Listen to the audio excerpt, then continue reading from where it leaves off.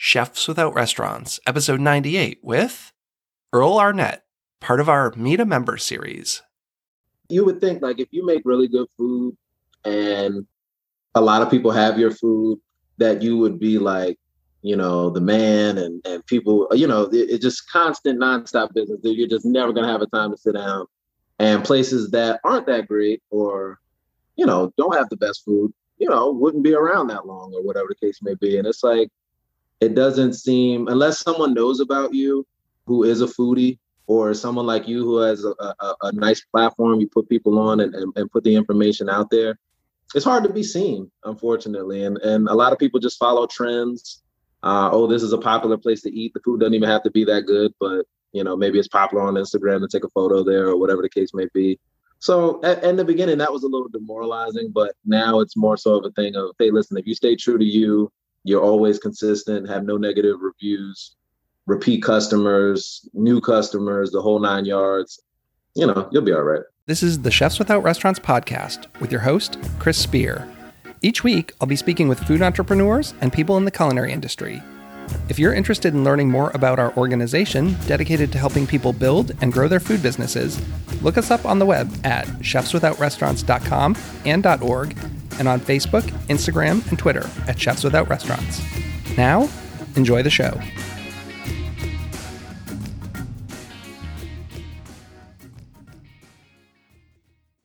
Welcome to the Chefs Without Restaurants podcast. I'm your host, Chris Spear. On the show, I have conversations with culinary entrepreneurs and people in the food and beverage industry who took a different route. They're caterers, research chefs, personal chefs, cookbook authors, food truckers, farmers, cottage bakers, and all sorts of culinary renegades. I myself fall into the personal chef category as I started my own personal chef business, Perfect Little Bites, 10 years ago. And while I started working in kitchens in the early 90s, I've literally never worked in a restaurant, unless you count Boston Market. This is one of our Meet a Member episodes. These episodes are meant to highlight someone in the Chefs Without Restaurants community. Instead of a long-form interview, we'll be doing a quick 10 to 15-minute show. You learn about them and their business, and I throw a bunch of fun, sometimes wacky, rapid-fire questions their way. This week, I have Chef Earl Arnett of Steez Catering in Baltimore. You're going to find out all about his business, and I ask him questions like, is culinary school worth it? And what's something you wish you knew before starting your business? I also ask hard-hitting questions like, does ketchup belong on a hot dog? I hope you enjoy this episode, and go check out his Instagram. I think he's doing some really great stuff. And a reminder that you can help support our podcast and the Chefs Without Restaurants community by donating through our Patreon. Monthly support starts at just $5 a month. Go to patreon.com/Chefs Without Restaurants to find exclusive recipes and see our tiered rewards. And now, on with the show. Thanks so much, and have a great week. Hey, Earl, welcome to the show. Thanks so much for coming on. I appreciate you having me, man. Thank you. How's things going today? So far, so good. I can't complain. Another day, another opportunity. Yeah, absolutely. I'm doing some prep work today for gigs I got coming up this week. Are you working today? Yeah, I'm working today. Private dinner tonight. Little prep here and there. We got some more events coming up this weekend. So just got through a busy weekend this past weekend. Couple dinners and whatnot. So anything to stay busy and stay productive. Cheers to that. Well, let's do this. Where are you located and what is your business? So I'm located in Baltimore, Maryland, and my business is called Steez Catering. I basically do any private chefing, off-prem type catering, in-home catering, meal prep, you name it. So you do a little of everything in the culinary world. What's your travel radius? Like, where are you serving clients? So pretty much all through the DMV area. People ask me all the time. They'll be like, "Hey, I have an event, or I live in such and such. Is that okay?" And I'm, if the opportunity is good, the money makes sense, and I know I can make a great event out of it, then most definitely I'll travel and come out and I'll bring all my supplies.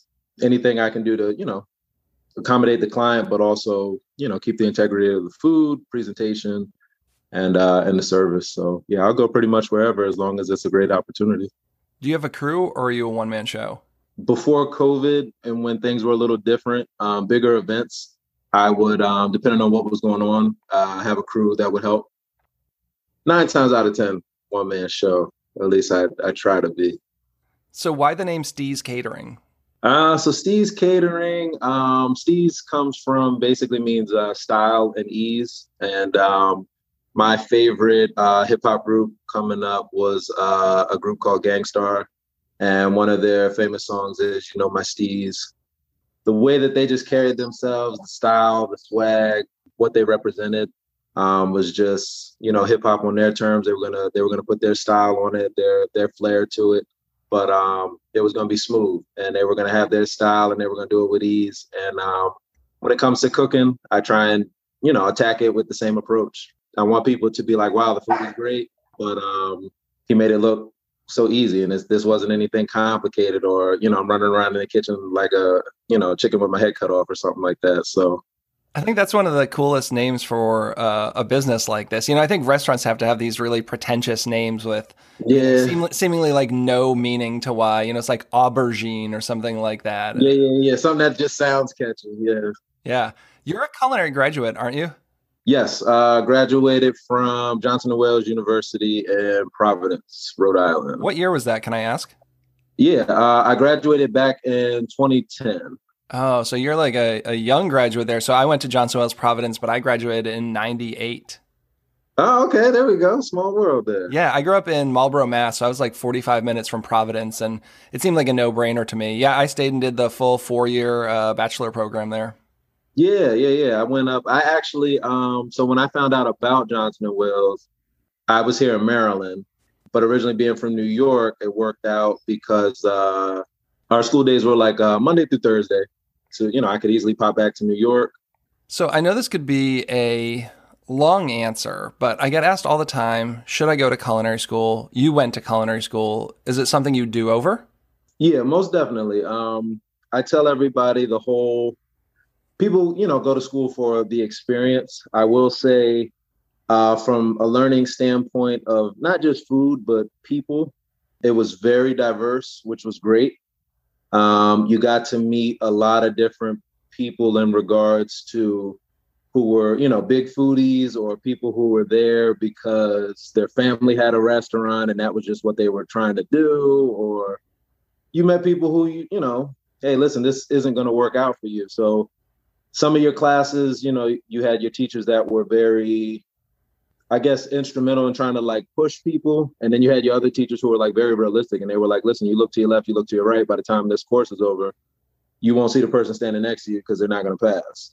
And it definitely instilled that, if you want to make it and you want to be successful in cooking and be knowledgeable and all of that jazz, this is something that is going to have to be your passion. It's going to have to be your craft. It's not something that you can just do on a whim or in your free time casually or anything like that. So I really enjoyed the experience, so much so that, like I said, I ended up living up there in East Providence.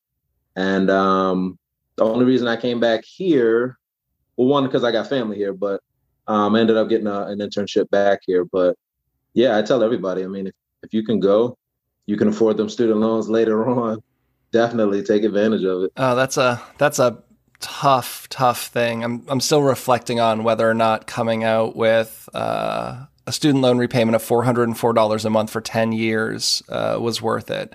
But, I am where I am now. So yeah, I think there are a lot more options these days, but I guess I'll leave it there. Do you have any mentors? When I was coming up, I had a few, I started, so I got like my first job at like 14. My mom knew a guy who was running a catering company here in Maryland called Grave Rock Mansion, and Mr. Clowney. And he gave me my first gig. And I was basically just, in the kitchen doing all the stuff that nobody wanted to do. But, at that time, I thought I was like doing amazing things. But between chefs there, chefs downtown, I've worked a lot of different hotels and whatnot in the Baltimore area. You just meet different people and take a little bit here and there. I would say I'm a quick study, but I like to do my own thing. So I wouldn't say like I was like under anybody per se, like, copying everything that they did. I just had a couple different chefs that were instrumental. But one guy like I never even got to meet, but always watched on TV, have his books, the whole nine yards, was G Garvin on TV1. And he was very instrumental. It was, good seeing another, Black chef doing this thing and putting his style on his, style of food and whatnot. I took that to heart, and that was something that I was like, hey, listen, this is something I can do and put my own spin on it and whatnot. And, here I am. Well, what's your style of food that you like cooking? I would say really, I try and accommodate what if any client hits me up and they want something, I'll accommodate. I'm in Maryland. Seafood is big. I've definitely put my spin on a lot of different seafood. So I would say, I guess maybe, mostly American for what people order from me. But I'm just big on the simple things. Like, I mean, even being in Maryland, you can go to some spots and a crab cake isn't what you would think it should be or would be. You know what I mean? Either it's filler or it's just plain or whatever. And it's like, we have strong opinions on crab cakes up in this place, don't we? Yeah. So it's like little stuff like that. So I would say definitely, the seafood is a major hit. You do a lot of lamb chops too, don't you? I do a lot of lamb chops, and it's so much so that like lamb has become. I eat a lot of lamb. I ain't even gonna lie to you. Like it's and there's always something different you can do with it. You got your traditional, just roasted rack of lamb or whatever the case may be, but I now got the jerk style. I'll put the crab meat on it, or you got so many different options that you can do with food and make it your own. So, what's something you wish you knew before you started your business? That's a good question. I would say something that I see here a lot. You would think like if you make really good food and a lot of people have your food, that you would be like, the man and people, it's just constant nonstop business. You're just never going to have a time to sit down. And places that aren't that great or, don't have the best food, wouldn't be around that long or whatever the case may be. And it's like, it doesn't seem, unless someone knows about you who is a foodie or someone like you who has a nice platform, you put people on and put the information out there. It's hard to be seen, unfortunately. And a lot of people just follow trends. This is a popular place to eat. The food doesn't even have to be that good, but, maybe it's popular on Instagram to take a photo there or whatever the case may be. So in the beginning, that was a little demoralizing, but now it's more so of a thing of, hey, listen, if you stay true to you, you're always consistent, have no negative reviews, repeat customers, new customers, the whole nine yards, you'll be all right. Yeah, I think the marketing piece, that's what I'm hearing consistently from everyone, and something that I've had challenges with too. So I totally understand where you're coming from with that one. Yeah. So ketchup on hot dogs, heck yes or hell no? I'm weird. I hate ketchup. I don't know what it is. I used to eat it as like a kid. I would be more so like a nice barbecue sauce on a hot dog. No ketchup for me. See, I love ketchup, but on a hot dog, I think it's the worst thing in the world. Like I will go through a whole container. It has to be Heinz. I don't know why anyone else makes any other ketchup. No need for Hunt's, no house-made garbage. But on a hot dog, that's just weird, man. And I guess it's something about having kids. Like kids always put ketchup on hot dogs. It's like, no, that's just not right. I'll say ever since I don't know what happened, like something just switched overnight and then I wasn't like really into ketchup anymore. And then you just see like people putting ketchup on everything. It's like ketchup on eggs and all sorts of stuff. I'm like, it's just, I can't do it. But yeah, definitely not on a hot dog. No, thank you. Do you have a memorable meal? Is there like one or two that stick out? They don't necessarily have to be like the best, but just like one dining experience. I would say two. There was a spot in New York called La Traviata, and they made, house-made Italian food and whatnot. And they had a veal parmesan there that was, to me, like to die for. That was my jam right there. And they closed down like years ago, and like I was heartbroken that they closed down. But their veal was good. And then my grandmother had 1,000,001 dishes, so it's really hard to pick one. But she did this fried corn that was like more of like a corn pudding type of deal. But like, even I would say, like, even if, and I've tried to like redo it myself, and it's just not the same. That was like heaven right there, man. I say like Thanksgiving and stuff would come around, and everybody was trying to like, put their little rations up somewhere so somebody else would need it. That stuff was good, man. That stuff was really good. So those would be like the two that stick out for me. That stuff is impossible to recreate. I have some recipes from like my great grandmother, and even if you follow it, like there's just always this like little something they did. There's always a little something. They didn't write it down and trying to figure out what that is. Yep. There's some of those things. So yeah, that sounds good. I love like corn pudding. Was there anything new and exciting you're working on? I'd say like over the next year or so. I mean, I like doing the freelance thing and being able to cook a variety of different things and go all over. But eventually getting a spot, a nice little intimate space. I'm not talking about anything huge, but like 15 seat, you know what I mean? Something small, a nice bar area, something where I can have a nice seasonal menu and just have my own little vibe in there. And people who come there, it would kind of be like off of how we were just talking about with, people following trends and whatnot. I don't want to be like the trendy spot. I want to be the spot where you're a foodie, I'm a foodie. You want to come have a good dining experience, come relax and try something either new or something with a twist. That's the end game right there. Something that I can have my name on and call my own. And basically, instead of, I know I'm gonna be living in there like 24/7, but I'm fine with that. Like that's all I will want right there. So if people want to find out about you and your business, where should we send them online? My Facebook page is Steve's Catering. We're on Instagram at Steve's Catering as well.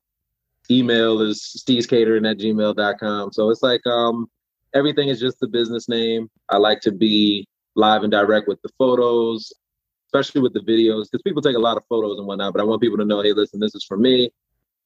Come see the content for yourself. I stand 110% behind my food. And everyone that has an experience with me. I wish Instagram and like Facebook and stuff on the Facebook side, you can leave, your reviews and whatnot, but people normally comment and stuff on the Instagram, but just getting more of the comments and stuff out there and the reviews and stuff for people to leave. But yeah, that's where you can find me. It's tough getting reviews. So tough. I have like 50 reviews out of like 1,000 gigs. It's like, come on. Like exactly. I send a follow-up email with like links. Like, here's my Google link. Here's my Facebook. Here's my Yelp. Like, put it on. People have a great time. I know they have a great time, but just getting them to go and drop a 5-star review saying everything was great. It's so tough. Exactly. And it's like, that's what I had like the website set up for. And I could send a link to you and say, hey, listen, if you like this and that, you know how people do. Oh, yeah.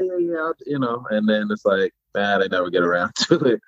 Yeah, if every time I had an event, someone left a review, I think that would definitely go a long way. People don't understand how good, positive reviews are. To everyone listening out there, go review a business. Just go. It doesn't have to be our business. If it was my business, please go review it. If it was his business, go review it. But like, it really means a lot to small businesses. Also, this podcast, again, I have like 40 reviews and 30,000 downloads. That doesn't seem quite right. If you love the show, you can only rate and review on iTunes right now, but go do that. But thanks so much for coming on the show. I really appreciate it. Thank you for having me. I really appreciate the opportunity, and we're gonna have to get together one of these times, man, and get in the kitchen. I would love to do that. Yeah, man, we'll have to set something up. Yeah. So to all of our Chefs Without Restaurants listeners, as always, this has been Chris, and you can find us at chefswithoutrestaurants.com.org and on all social media platforms. Thanks so much, and have a great day. Thanks for listening to the Chefs Without Restaurants podcast. And if you're interested in being a guest on the show or sponsoring a show, please let us know. We can be reached at chefswithoutrestaurants@gmail.com. Thanks so much.